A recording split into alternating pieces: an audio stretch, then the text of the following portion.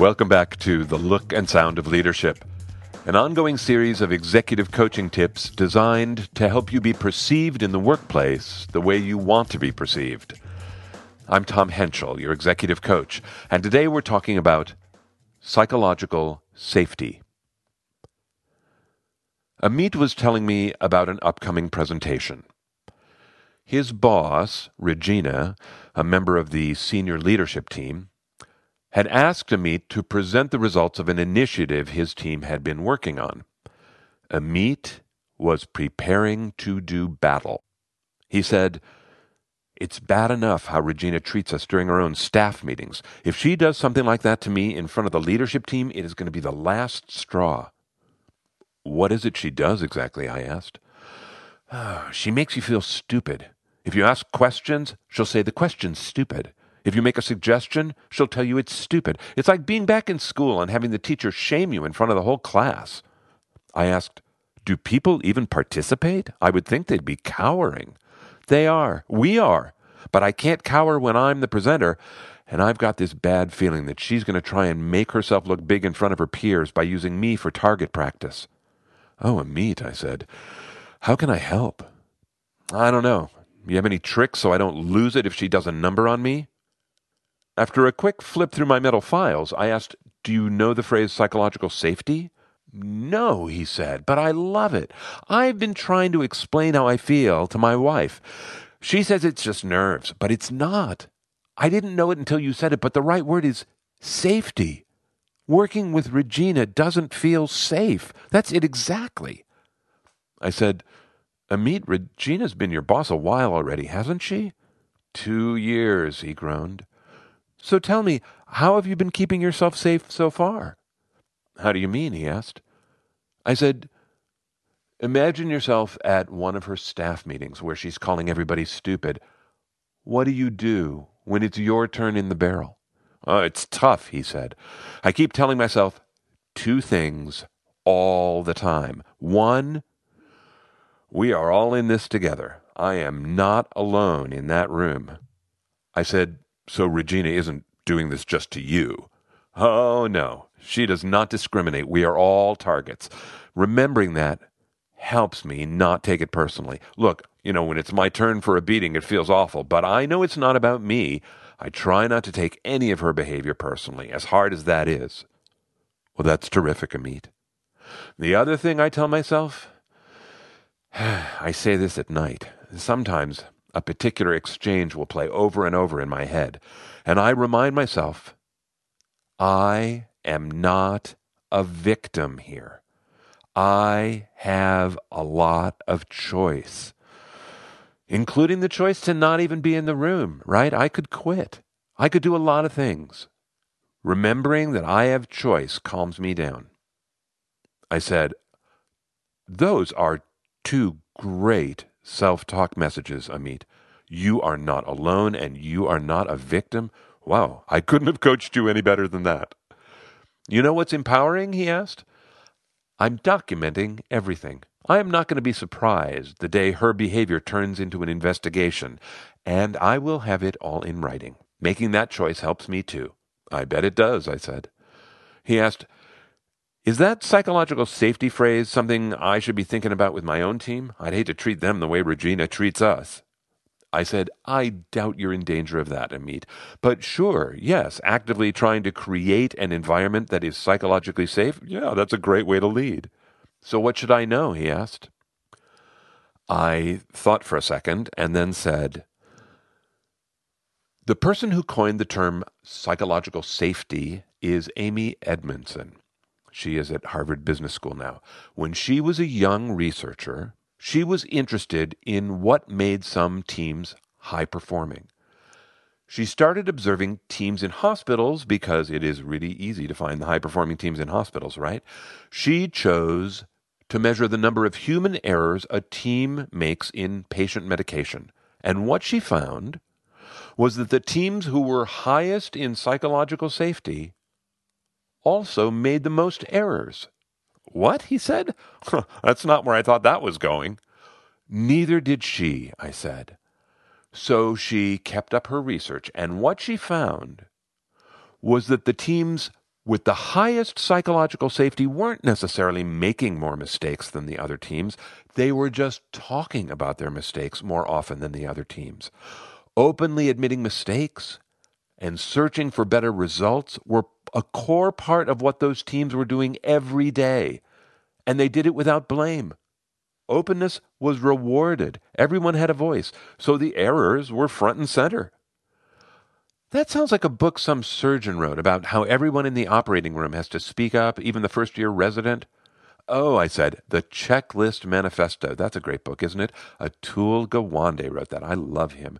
Yes, that is a perfect example, Amit, of how Edmondson's psychological safety creates high performance. So what should I be doing with my team? Well, Edmondson had a really simple model. It's a helpful way to think about all this. There's an x-axis and a y-axis. Along the bottom, accountability. And up the side, psychological safety. And both of them can be ranked high or low, so there are 4 quadrants. Both the X and Y are high or low or mixed, whatever.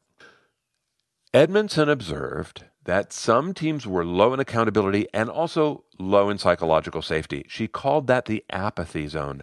People are checked out. She saw other teams who were still low in accountability but high in psychological safety. And she called that the comfort zone. Everything feels pretty good up in the comfort zone. There might not be a lot getting done, but it feels good. And then there are teams that are high in accountability but low in psychological safety. And she called that the anxiety zone. Amit said, well, that's us with Regina, for sure. We get the work done, but it's like dancing in a minefield. I said, yes. This quadrant, the anxiety zone, this is where workplace trauma happens, Amit. This can be really toxic. He was silent for a moment, reflecting. And then he said, what's the 4th box, where both factors are high? I said, she called that the learning zone.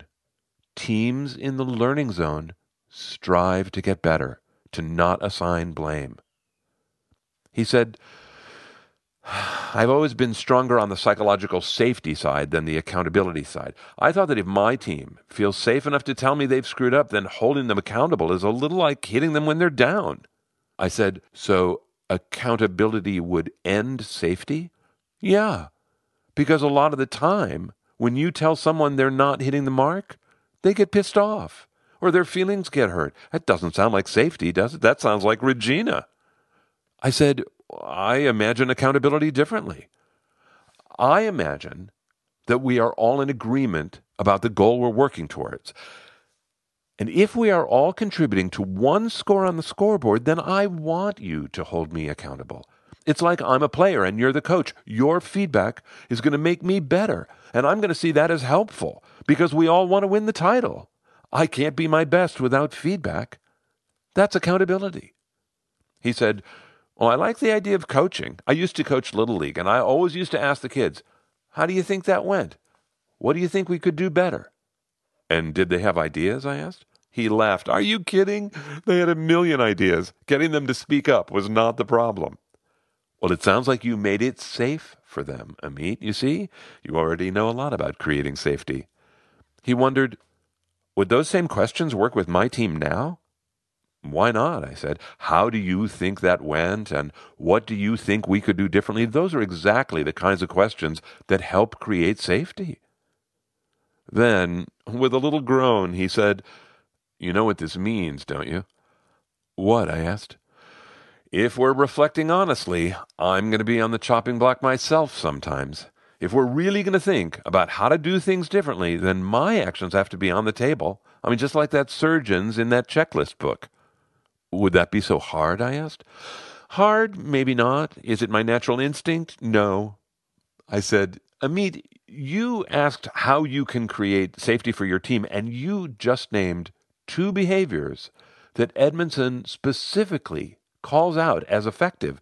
1, fallibility. You're right. You are going to need to admit your mistakes. She says leaders who want to create safety have to be willing to admit their mistakes. And number 2, inviting feedback. They have to encourage genuine conversations that ask questions just like, how do you think that went? And how could this be better? thinking of something else, he said, would it be fair to say that to create safety, a boss has to be a good listener? Well, that's certainly part of it. Yeah, I agreed. Oh, it's been on my mind lately, he said. There have been a lot of articles in my feed saying that because of working remotely, bosses have to do a better job connecting with their people. We should ask how people are doing, listen to them talk about their personal lives. And I got to tell you, Tom, I am not sure I'm up for this. For years, I was told not to have personal conversations with my direct reports, and I didn't. And now suddenly I'm supposed to just flip and talk personally? What's your concern? I asked. Well, I just don't think I'm very good at those sorts of personal conversations. Is that something you and I could talk about in the coaching? I told him I would be happy to. That coaching conversation about making personal connections is next month's episode of The Look and Sound of Leadership. If you are in a workplace where the psychological safety is low, I am sorry. It is not a fun place to be. If it is really toxic, it can create serious stress in the nervous system. This is documented. I hope you know that. But most workplaces that are low in psychological safety don't get to that kind of toxic level. Nevertheless, they are not fun, and so I think you need to keep your wits about you. I want to give you two thoughts about surviving when safety is low. One is about protecting yourself. The other is about caring for yourself, and I see those as different. Listen, here's a premise. Feeling psychologically unsafe day after day skews our judgment. We suddenly give ourselves permission to do things we would just never do under other circumstances, and we justify it in order to get a little control back in our lives. It helps us feel a little safer. I want to say to you, do not be rash. And most definitely, watch what you say. Do not put things in email, and do not vent to your colleague. Do not, at least not at first. Protect yourself. Watch what you say. That's idea one. Here's two. Care for yourself. I am repeating the premise. Feeling psychologically unsafe skews our judgment. Our batteries get drained in a completely different way, and so we need to recharge with more intention.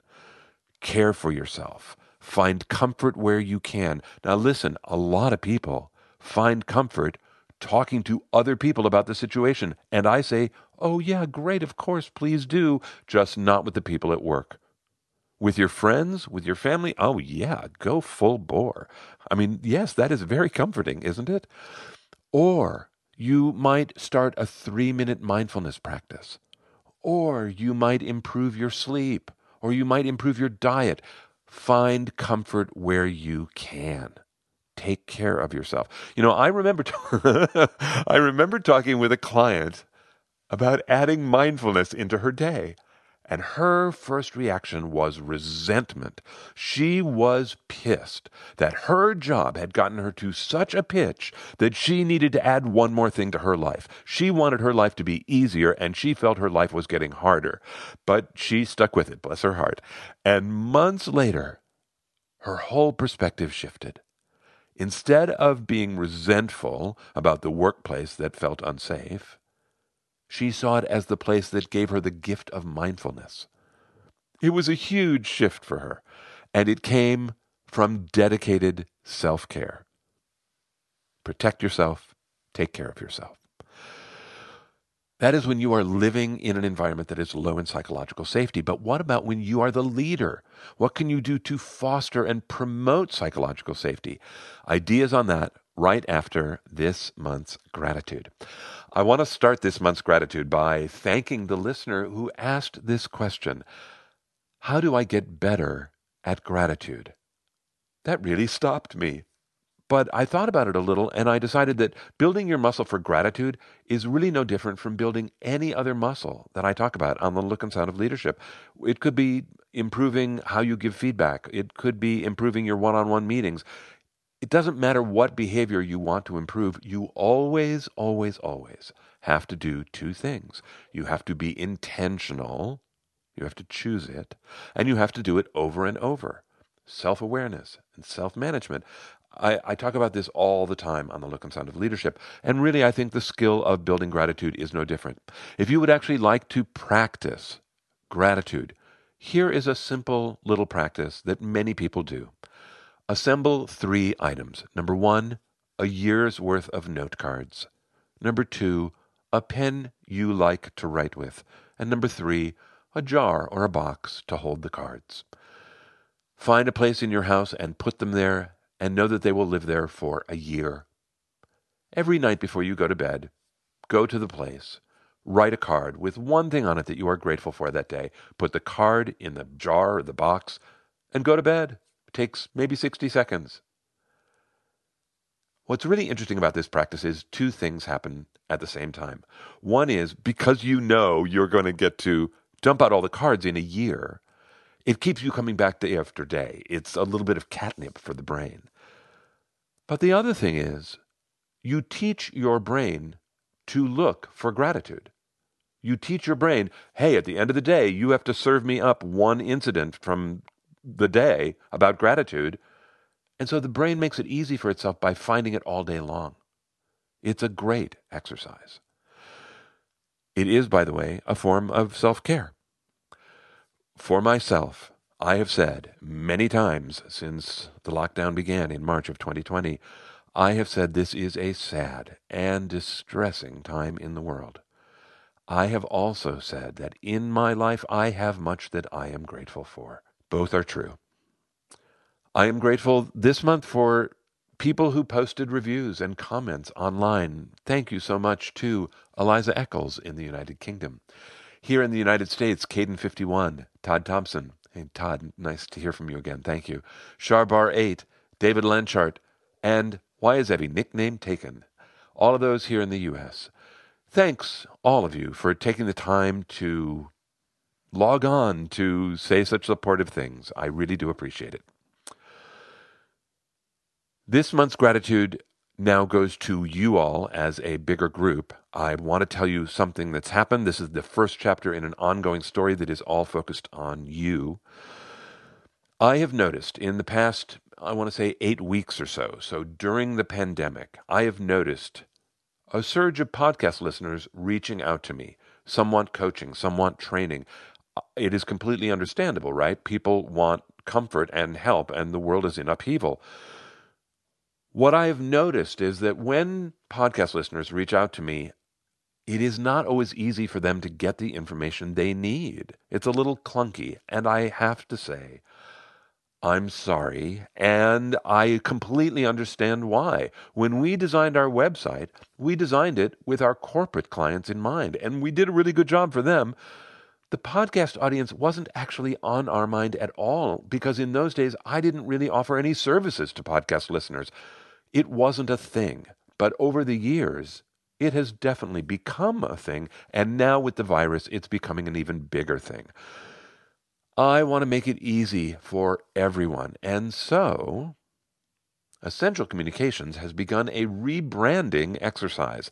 Look, I've been in business 30 years. For me to do a rebranding exercise is so exciting. So I want to say I am grateful to 5 people who have assembled and been willing to be my advisors. One of them I think many of you know, a master brander himself, my friend Dave Stachowiak, the host of Coaching for Leaders. Thank you, Dave, and thanks to the other 4 who are going to help me, give me their voices and help me build a better website for all of you. One more voice I need to hear is yours. I want to build you something useful, and you know what that is, and I do not, so here's the offer. We've put up a survey on the Essential Communications website. If you complete this short little survey, I will enter you into a random drawing to win 1 hour of free coaching with me. If that sounds tempting, or even if you just want to help out on the rebranding, head on over to our website. It is the Essential Communications website, essentialcomm.com. It's essentialcomm with 2 M's.com/survey. That's the keyword there, /survey. It is likely that we will run a different survey next month, and you can be entered again. But now, this month, some lucky listener and I are going to get to talk, and I think that sounds like a lot of fun, so thank you in advance. I am grateful. EssentialCom.com survey. One last bit, coaches, stay tuned after the sign-off. Okay, last thought about psychological safety. If you are leading a team, what would you be thinking about? 2 pieces of behavior. I think they are both learnable, but I do not think they are both necessarily natural to most people. You need to choose them over and over until they become habit. The first is admitting mistakes. I think, especially when we are the boss, we get wired to think that mistakes are weakness. Mistakes make us vulnerable. We think we're getting paid to be excellent. I want to urge you to change your thinking about this. Admitting mistakes regularly as part of your natural conversation models the behavior you want. It displays awareness. It displays continuous improvement. It displays acceptance. You do not need to say the words, "I'm sorry." This is not necessarily an apology. What you are doing is you are naming something that you did and simply saying, "It was less than excellent." That's the behavior. Naming something that you say was less than excellent. I challenge you, really seriously, think of the last time you did it. When did you do it? At work? When did you do it at home? Right? Do you do it with your kids? Do you do it with your partner? It's just not always safe to do it.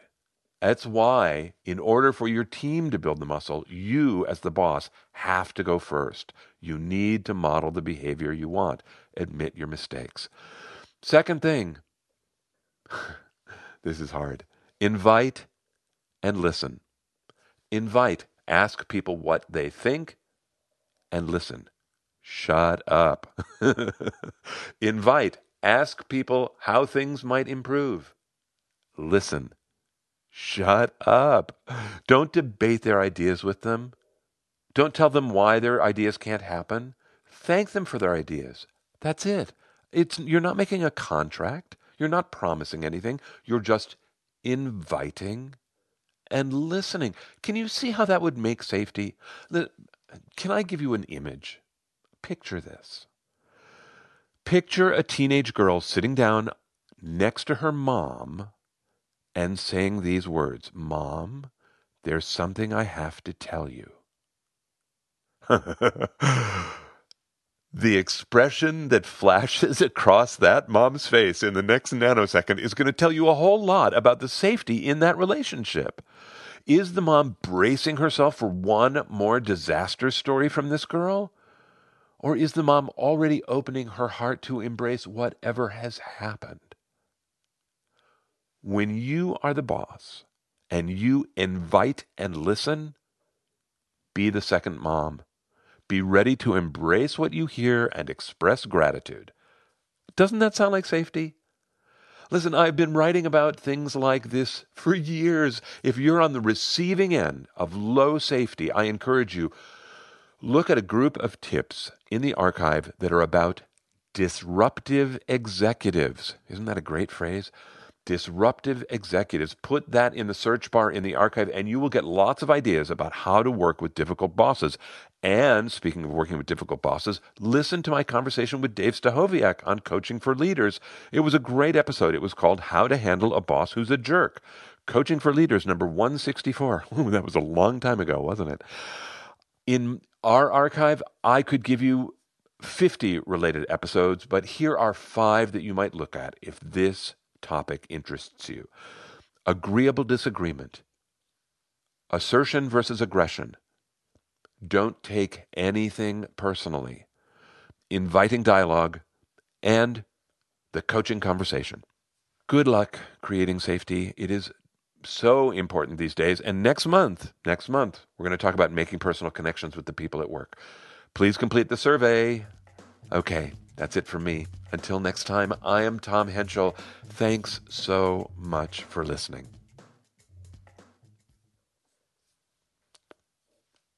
Hi, coaches.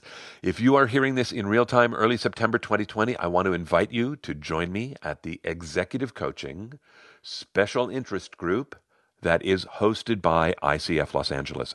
It's a wonderful group. We've been meeting 6 times a year for the past 3 years. We are very diverse. It's always interesting. This month, we're going to be in breakout rooms talking about the tension between staying mindful as a coach while also being in the flow of the conversation with the client.